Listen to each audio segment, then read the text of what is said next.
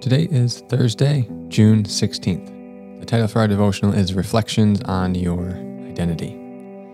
Remember, this week and last week, we're doing a much more practice-based devotional, so you're going to spend less time listening, and I'm going to spend less time talking, and you're going to spend more time just reflecting and processing and working through a worksheet that I've provided on the devotional page. So I'd encourage you to head over to the devotional page if you haven't yet and print off the Identity PDF, because we're going to be working through that for the rest of this week. For today, I'd invite you to go through the to-do section on page 7 and write out your answers on the page or in a journal that you can reference later. Just a bunch of questions of what we've already been reading and discussing and talking through in the previous couple of days' devotionals and the previous sections in the Identity PDF.